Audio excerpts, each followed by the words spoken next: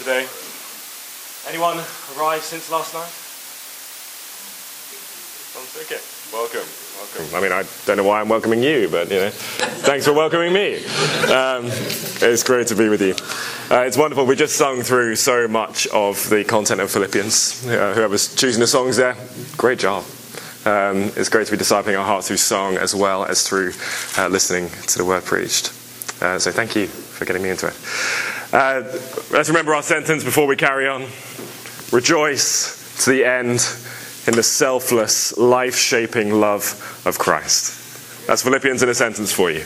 Rejoice to the end in the selfless, life-shaping love of Christ. And the section we're going to look at today is one of those really quotable sections I was talking about yesterday. One of those pithy little statements that says so much that sometimes, if we've been around the church a long time, we might start to think it's just obvious and makes sense, but it doesn't. It doesn't make any sense. And we're going to get into that as we go through today. It does make sense eventually, but only through Christ. It's an exploration of the idea that for Paul, for us, in the Spirit of God, as we see Christ and life ever more clearly, to live is Christ, and to die is gain. Let's read that passage. Philippians chapter 1, verses 18 through to 30, starting halfway through verse 18. Yes, and I will rejoice, for I know that through your prayers and the help of the Spirit of Jesus Christ, his imprisonment and people preaching to try and get him in trouble, this will turn out for my deliverance, as it is my eager expectation and hope that I will not be at all ashamed, but that with full courage, now as always, Christ will be honored in my body, whether by life or by death. For me to live is Christ, and to die is gain. If I'm to live in the flesh, that means fruitful labor for me. Yet which I shall choose, I cannot tell. I am hard pressed between the two. But my desire is to depart and be with Christ, for that is far better. But to remain in the flesh is more necessary on your account. Convinced of this, I know that I will remain and continue with you all, for your progress and joy in the faith, so that in me you may have ample cause to glory in Christ Jesus, because of my coming to you again. Only let your manner of life be worthy of the gospel of Christ, so that whether I come and see you or am absent, I may hear of you that you are standing firm in one spirit, with one mind striving side by side for the faith of the gospel, and not frightened in anything by your opponents. This is a clear sign to them of their destruction, but of your salvation, and that from God. For it has been granted to you that for the sake of Christ you should not only believe in him, but also suffer for his sake, engaged in the same conflict that you saw I had, and now hear that I still have. Let's pray. Lord, you've not left us as orphans, but you sent us a helper, the Holy Spirit, to be with us. You've given us your word, and you feed and nourish us through it. We ask that you would feed us this morning together as your body, whom you have chosen, whom you have covenanted to yourself. Lord, please teach us what it is to live with these truths in view, to see Christ for who he is, to see you for who you are revealed. We praise you for these things and ask that you go to work on our hearts this morning. Amen. Now, if you had met me at 9 years old, you would have met a little boy obsessed with Arsenal Football Club. That's soccer, a little bit different. If you'd come to my bedroom, you would have seen that I gloried in those guys. I had posters of Patrick Vieira, Ray Parlour, Emmanuel Petit, Thierry Henry, Jens Lehmann. I could name them all. They mean nothing to you. But they were my glory. Now my 9-year-old nephew glories in Liverpool. It's hard. It's painful. I get it. They're better these days. He lives up north. It's okay. The pain is okay because I moved on to rugby, so I don't even care anymore. So I got into middle school and found out that rugby was going to be a bigger part of life than soccer. And so I fell in love with rugby. I wasn't very good at it, but I fell in love. And I can show you how much I fell in love by telling you that for my 21st birthday and for my bachelor party, I went to Twickenham, which is the English National Rugby Stadium. the home of rugby. Wonderful place, enormous stadium. I mean, kind of average by American college standards, but for us it's huge. And I don't know that there is really an equivalent in America. It's definitely not FedEx Field because this place has heart and a team that people love. Couldn't help it. Maybe it's the Fenway Park of rugby. And like the Bostonians, we don't pronounce our R's, so similar. It's getting there. But when I went there, it was wonderful, especially to begin with. When you walk in, some of you love some stadiums, I don't know what they are. You'll walk in and it's incredible as you walk in. And yet, by the end of each of those days, there was a sense of disappointment. There's a sense that this glorious thing that I had looked forward to for so long and had seemed so amazing at the outset was just going to happen again next year. And it was really just a bunch of guys around my age, sadly, doing things better than I can do, but not that amazing. And we're always looking for things to glory in. And we chase after them, and yet again and again they fade and slip away. Even good things that we seek to glory in, we look to them to be the glory we cherish. These things, we're looking for something to boast in, something that's truly worthy, that we can look to and say, I can wonder at that, I can marvel at that. And we're pursuing it in all sorts of different ways. We might traditionally, people have sought it in battle. All the great early literature is about that, isn't it? Glory in battle. And it carries on to this day. We might seek it in nature. We're going out to landscapes that are so beautiful, they take our breath away. And yet, within a month, it's ordinary. Every now and then the glory returns, but you realize that it's normal. Maybe you seek it in things that matter to you. Maybe that's promotion. Maybe it's upgrading some tech. Maybe it's traveling. Whatever it is, by whatever measure matters to us, we carry on searching for things to glory in, things that are worthy, that are genuinely glorious. And the pursuit of those things can shape our lives. And the irony, according to the Bible, is that we were created glorious. That very thing that we're chasing is there because it was in us from creation. Created in the image of God, genuinely beautiful, genuinely worthy of praise. And in genuine relationship with the object of that glory, the true glory, God himself, face to face in the garden. No obstruction, no fading. This is how we're created. It's deep in us to find things that are worthy of glory and to glory in them. And so we find ourselves scrolling through profiles, through reels, through seasons of shows, fixating on political campaigns, going through decades of sports teams. All these things, searching for that glory. That sense that there is something we were made for. Something to give ourselves to be joined to. Something genuinely worthy. And there's this urgency that kind of rumbles under our daily ordinaries of seeking, waiting for that to finally be there. Time is ticking. It's a hard answer. But Philippians gives us a better answer to that question of glory. A much better answer. Right at the heart of this passage is that enigmatic formula: to live is Christ, to die is gain. And it doesn't really make sense, grammatically and otherwise. But we're going to spend the rest of this time wrestling with the passage around us that explains it, that gives meaning to what this is. That shows us that reality of glory, even in our fallen state, even in our brokenness. So like Paul, we're going to focus in this passage, as he does, mainly on what to live is Christ means. But to understand that, we've got to go to the second half of the sentence and think about what it means that to die is gain.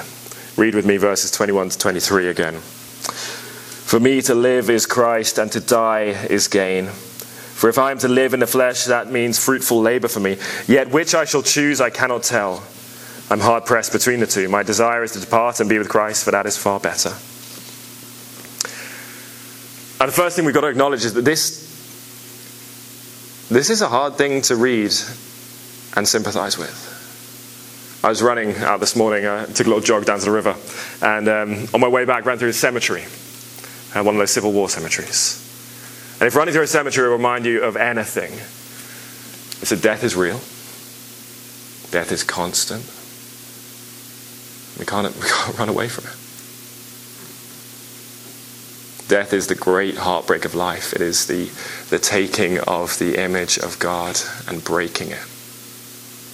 That image of God that we see in one another, that we cherish and love, that gives us genuine dignity, beauty, even in our brokenness. Death is terrible.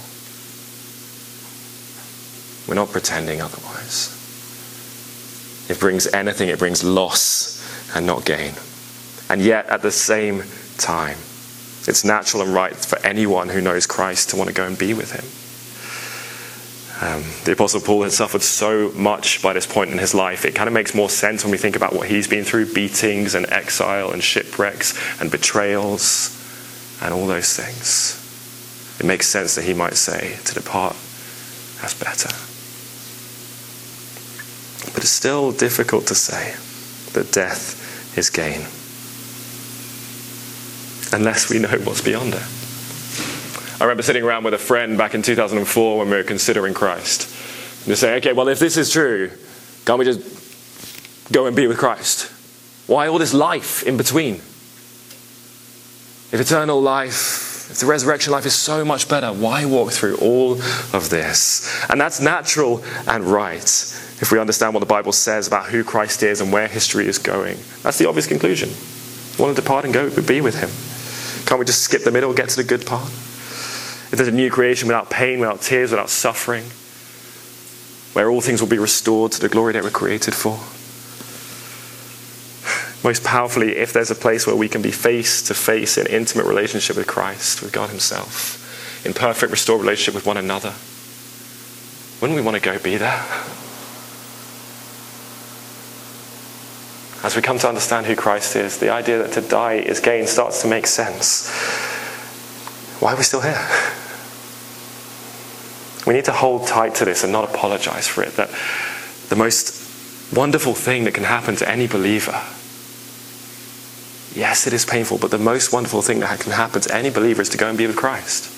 And for those who don't know Christ, that is something we need to hold out and say, hey, this is the sweetest part of the deal.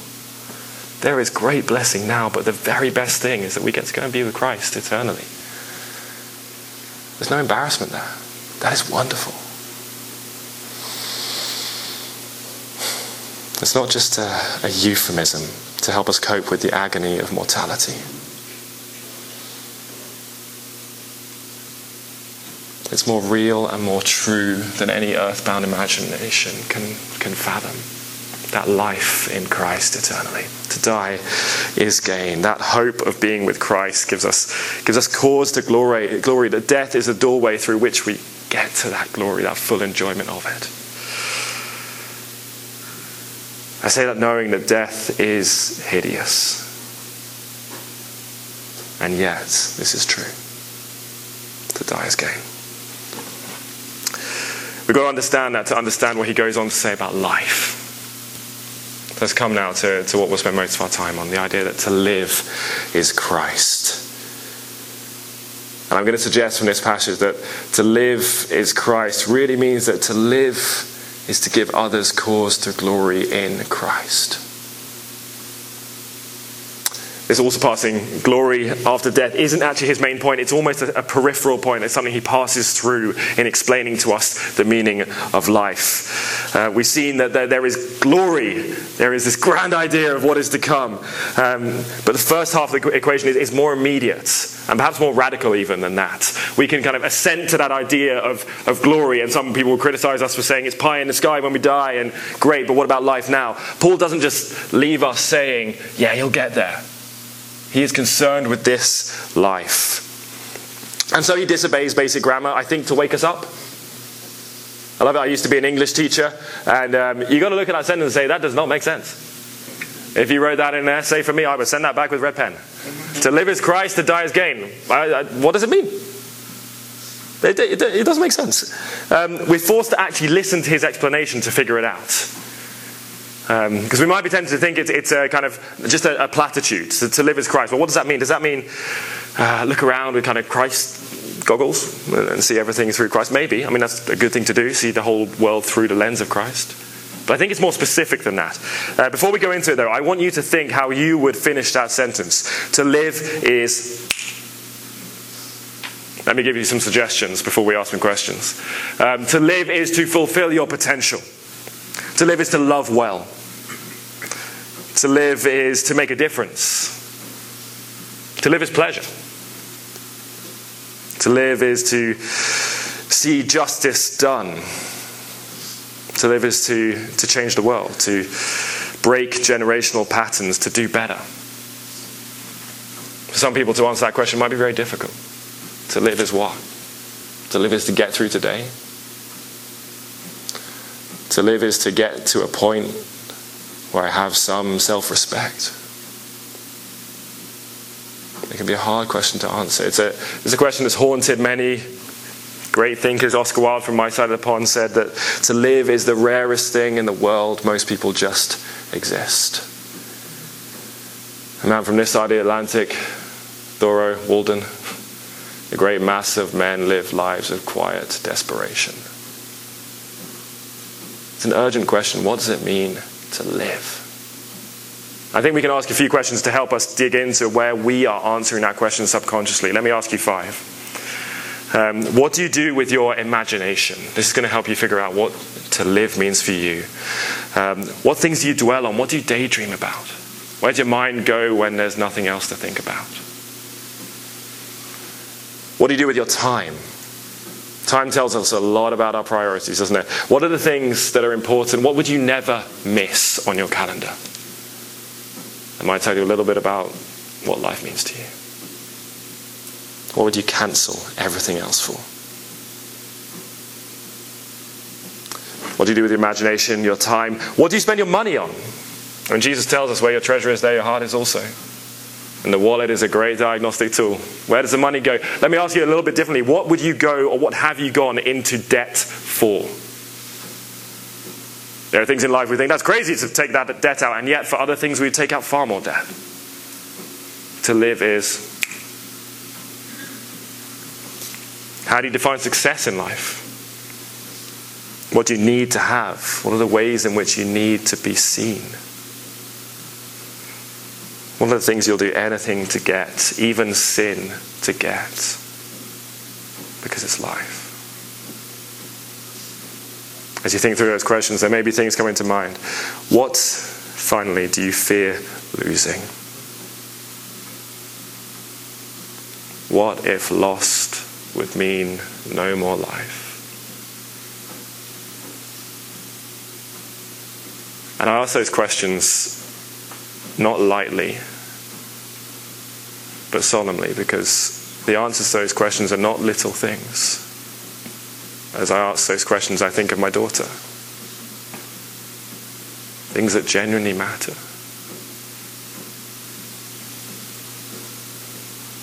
How would you answer that question? To live is...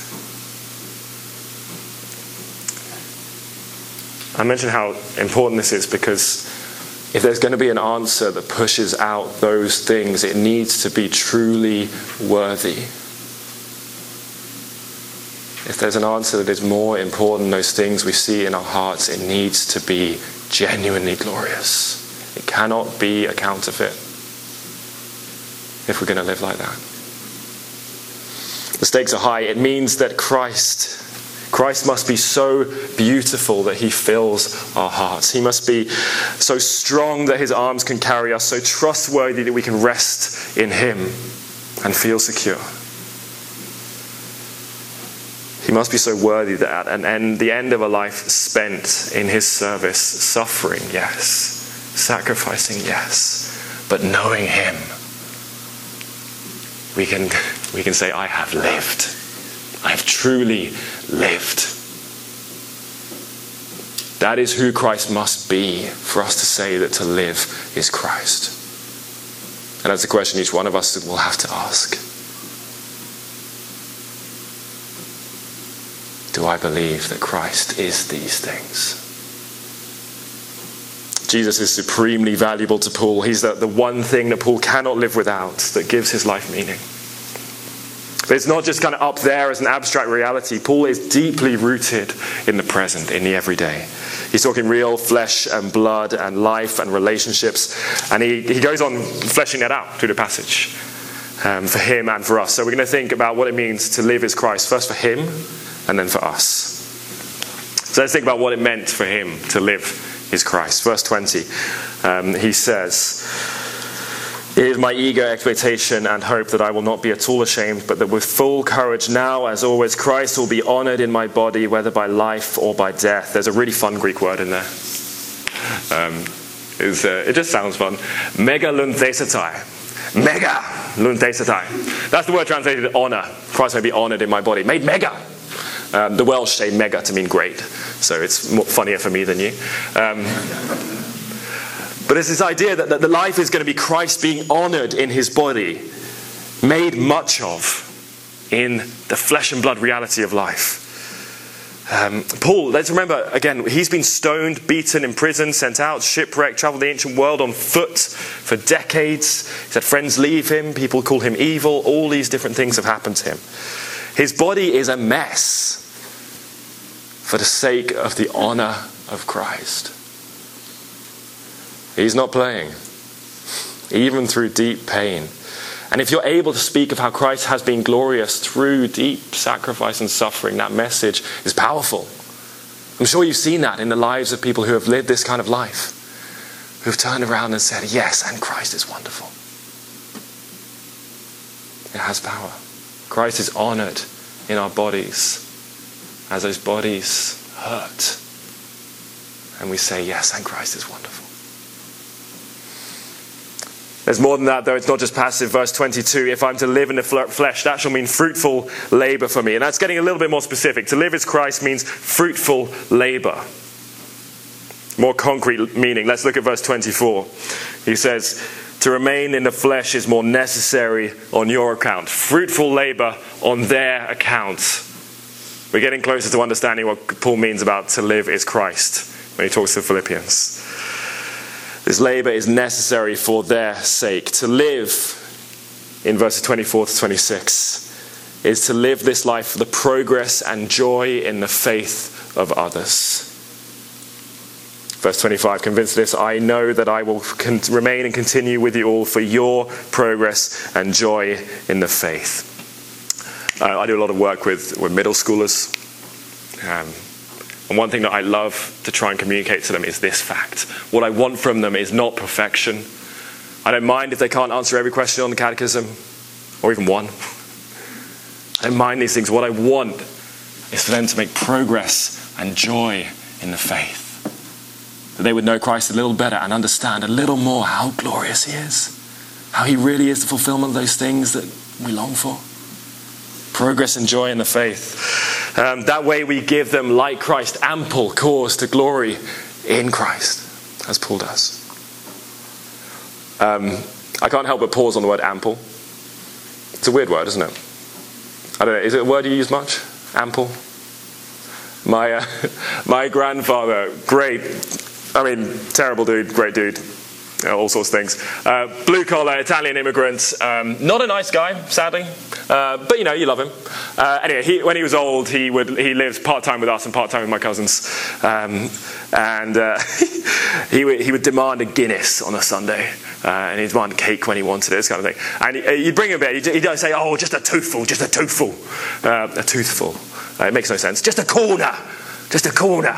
That's all he wanted, just a corner. And you bring him something, and it would be obviously more than a toothful or a corner. And if it was enough, he would say, if it wasn't enough on the drink, he'd say, tide's a bit out, isn't it? Tide's a bit out.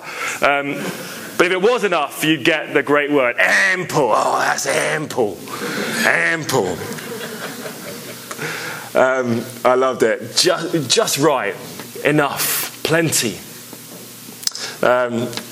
And at the very end of his life, when his body and mind were failing, my mother, whom he had not treated well, kept bringing him ample, kept taking him to church. And he was in the car on the way, he would be cussing away all the way. But we'd get there, he'd sing, and he'd be there. And towards the end of his life, there were maybe a few smiles, maybe that peace that we long for those family members who don't know Christ. I just include that to encourage us as we persevere in the long haul, the progress and joy in the faith, even of those who seem a long way off. Anyway, ample. Ample cause to glory. That's what we can offer one another as we persevere in Christ. And let me just remind us of something we saw yesterday. This letter is not 1 Timothy. Congratulations, Austin. Really observant. It's Philippians. Why do I say that? It's because of that thing we noticed yesterday, that this is not addressed to the pastor. This is addressed to all the saints. Remember, all through chapter 1. Really driving in the point that he's writing to every single one of us. What does that mean? His reasoning in these verses, the commands he gives, are not just an instruction to pastors. That command to labor for the progress and joy in the faith of one another is something he gives to all of us. Not to outsource, but to take on. To do, enjoy. It is a joyful thing, isn't it, when you see someone grow in that way. Friends of mine, we came to faith at similar times when we were younger, and seeing the Lord just do business with them over years, it's a joy. Kids who I met when they were teenagers who are now adults proclaiming Christ, it is joyful. And let's not forget, some will fall away, and that will break your heart. But we labor, we pray on, that progress and joy in the faith. To live is Christ. It means however many of us seeing our lives as Paul does. He later says to be poured out as a drink offering on the sacrifice of your faith. We don't go there yet, because there's plenty to do now. So for us, we thought about Paul giving ample cause to glory in Christ to the Philippians. But we're not Paul. Again, very insightful, Austin. Not Paul. Names are different. Not such a good cowboy name. It's a great cowboy. Isn't it? Yeah. Thank you. I was going to tell my mother that. And I'm glad for that reason that we read 27 to 30 as well, because we don't want to leave this up in the realm of this is what the apostle does, or even this is what the apostle commands us, but he actually fleshes it out again, tells us more details. All believers are commissioned to this work, and we're granted very specific privileges. We don't have time to dive deep into 27 to 30, but let's just look at the verbs in those verses. Told you he's an English teacher. The verbs we get there: stand firm. Middle of verse 27, I may hear of you that you are standing firm in one spirit. Strive side by side, not frightened by your opponents. Being granted to you, gifted to you, not only to believe in him, but also to suffer for his sake. Engaged in the same conflict that you saw I had and now hear that I still have. As we look at those verbs, you notice he's not calling you to an easy life. You know that if you've walked with him for a while. He's calling you to something much richer. A much richer life. Where through difficulty, through suffering, you see him at work. You see him redeem things and use things that seem beyond redemption. For me to live is Christ. As we minister to one another, teaching, discipling, getting into the trenches for the sake of unity, we get to say this. Living in a manner worthy of the gospel, we find in one another that ample cause to glory that Paul gives the Philippians. And let's remember, why would he do this? Why would we do this? It has to come down to that truth we were talking about. Christ must be worth this. He must be all those things we said before, so beautiful, so strong, so kind, so true, that our lives are best used helping others see those things. We're going to see in the next chapter that he's taught us the way to glory is upside down. That Christ gave up everything, far more than we can imagine, to do this work for us, and it is done. What we get to do is nothing compared to that, but it is still wonderful. This is Christ who lived and died for us and broke open the other side of death for us. For Christ, it's been said that to live is you, and to die is you. And so we get to say, for me to live is Christ, and to die is gain. Gosh. First half of the answer, the sermon sounds a little easier than the second, doesn't it? To go and be with Christ. The second half, it's more of a challenge. A lot of work to do. He doesn't deny that. Paul says, of course it's better for me by far to go and be with Christ. And really, as we finish, one of the great surprises in this passage, I think, is that he can even compare the reality of living in this life in the same sentence as going to be with Christ. You can say that there is such glory, such purpose in this life that it can be put in the same sentence as eternity with Christ. Working for each other's progress and joy in the faith is so meaningful that it's comparable to that glory. As we search for glory, we can find it if the gospel of Christ is real. We're made for glory. We talked about it at the beginning. We search it out. We're made to glory in things beyond ourselves, to see not only great things in creation, but the Creator himself, and to share that with others, to help them see how great he is. He loves you. He died to give you eternal life that's already begun. He's our cause to glory, and he gives us worthy, glorious work to do right now. Work that will not finish with death, but flourish into eternity. To live is Christ, and to die is gain. Let's pray. Father in heaven, we praise you that you sent Christ, that we might know something of the depth of beauty and glory and purpose and worth that is found only in yourself. Help us, Lord, to answer that question. What is it to live? Help us to hear the answers that we hold close to our hearts and to bring them to you. And to trust you with the things those teach us about our hearts. Free us, we pray. Free us to love one another. To give one another that ample cause for glory. To see one another grow in progress and joy in the faith.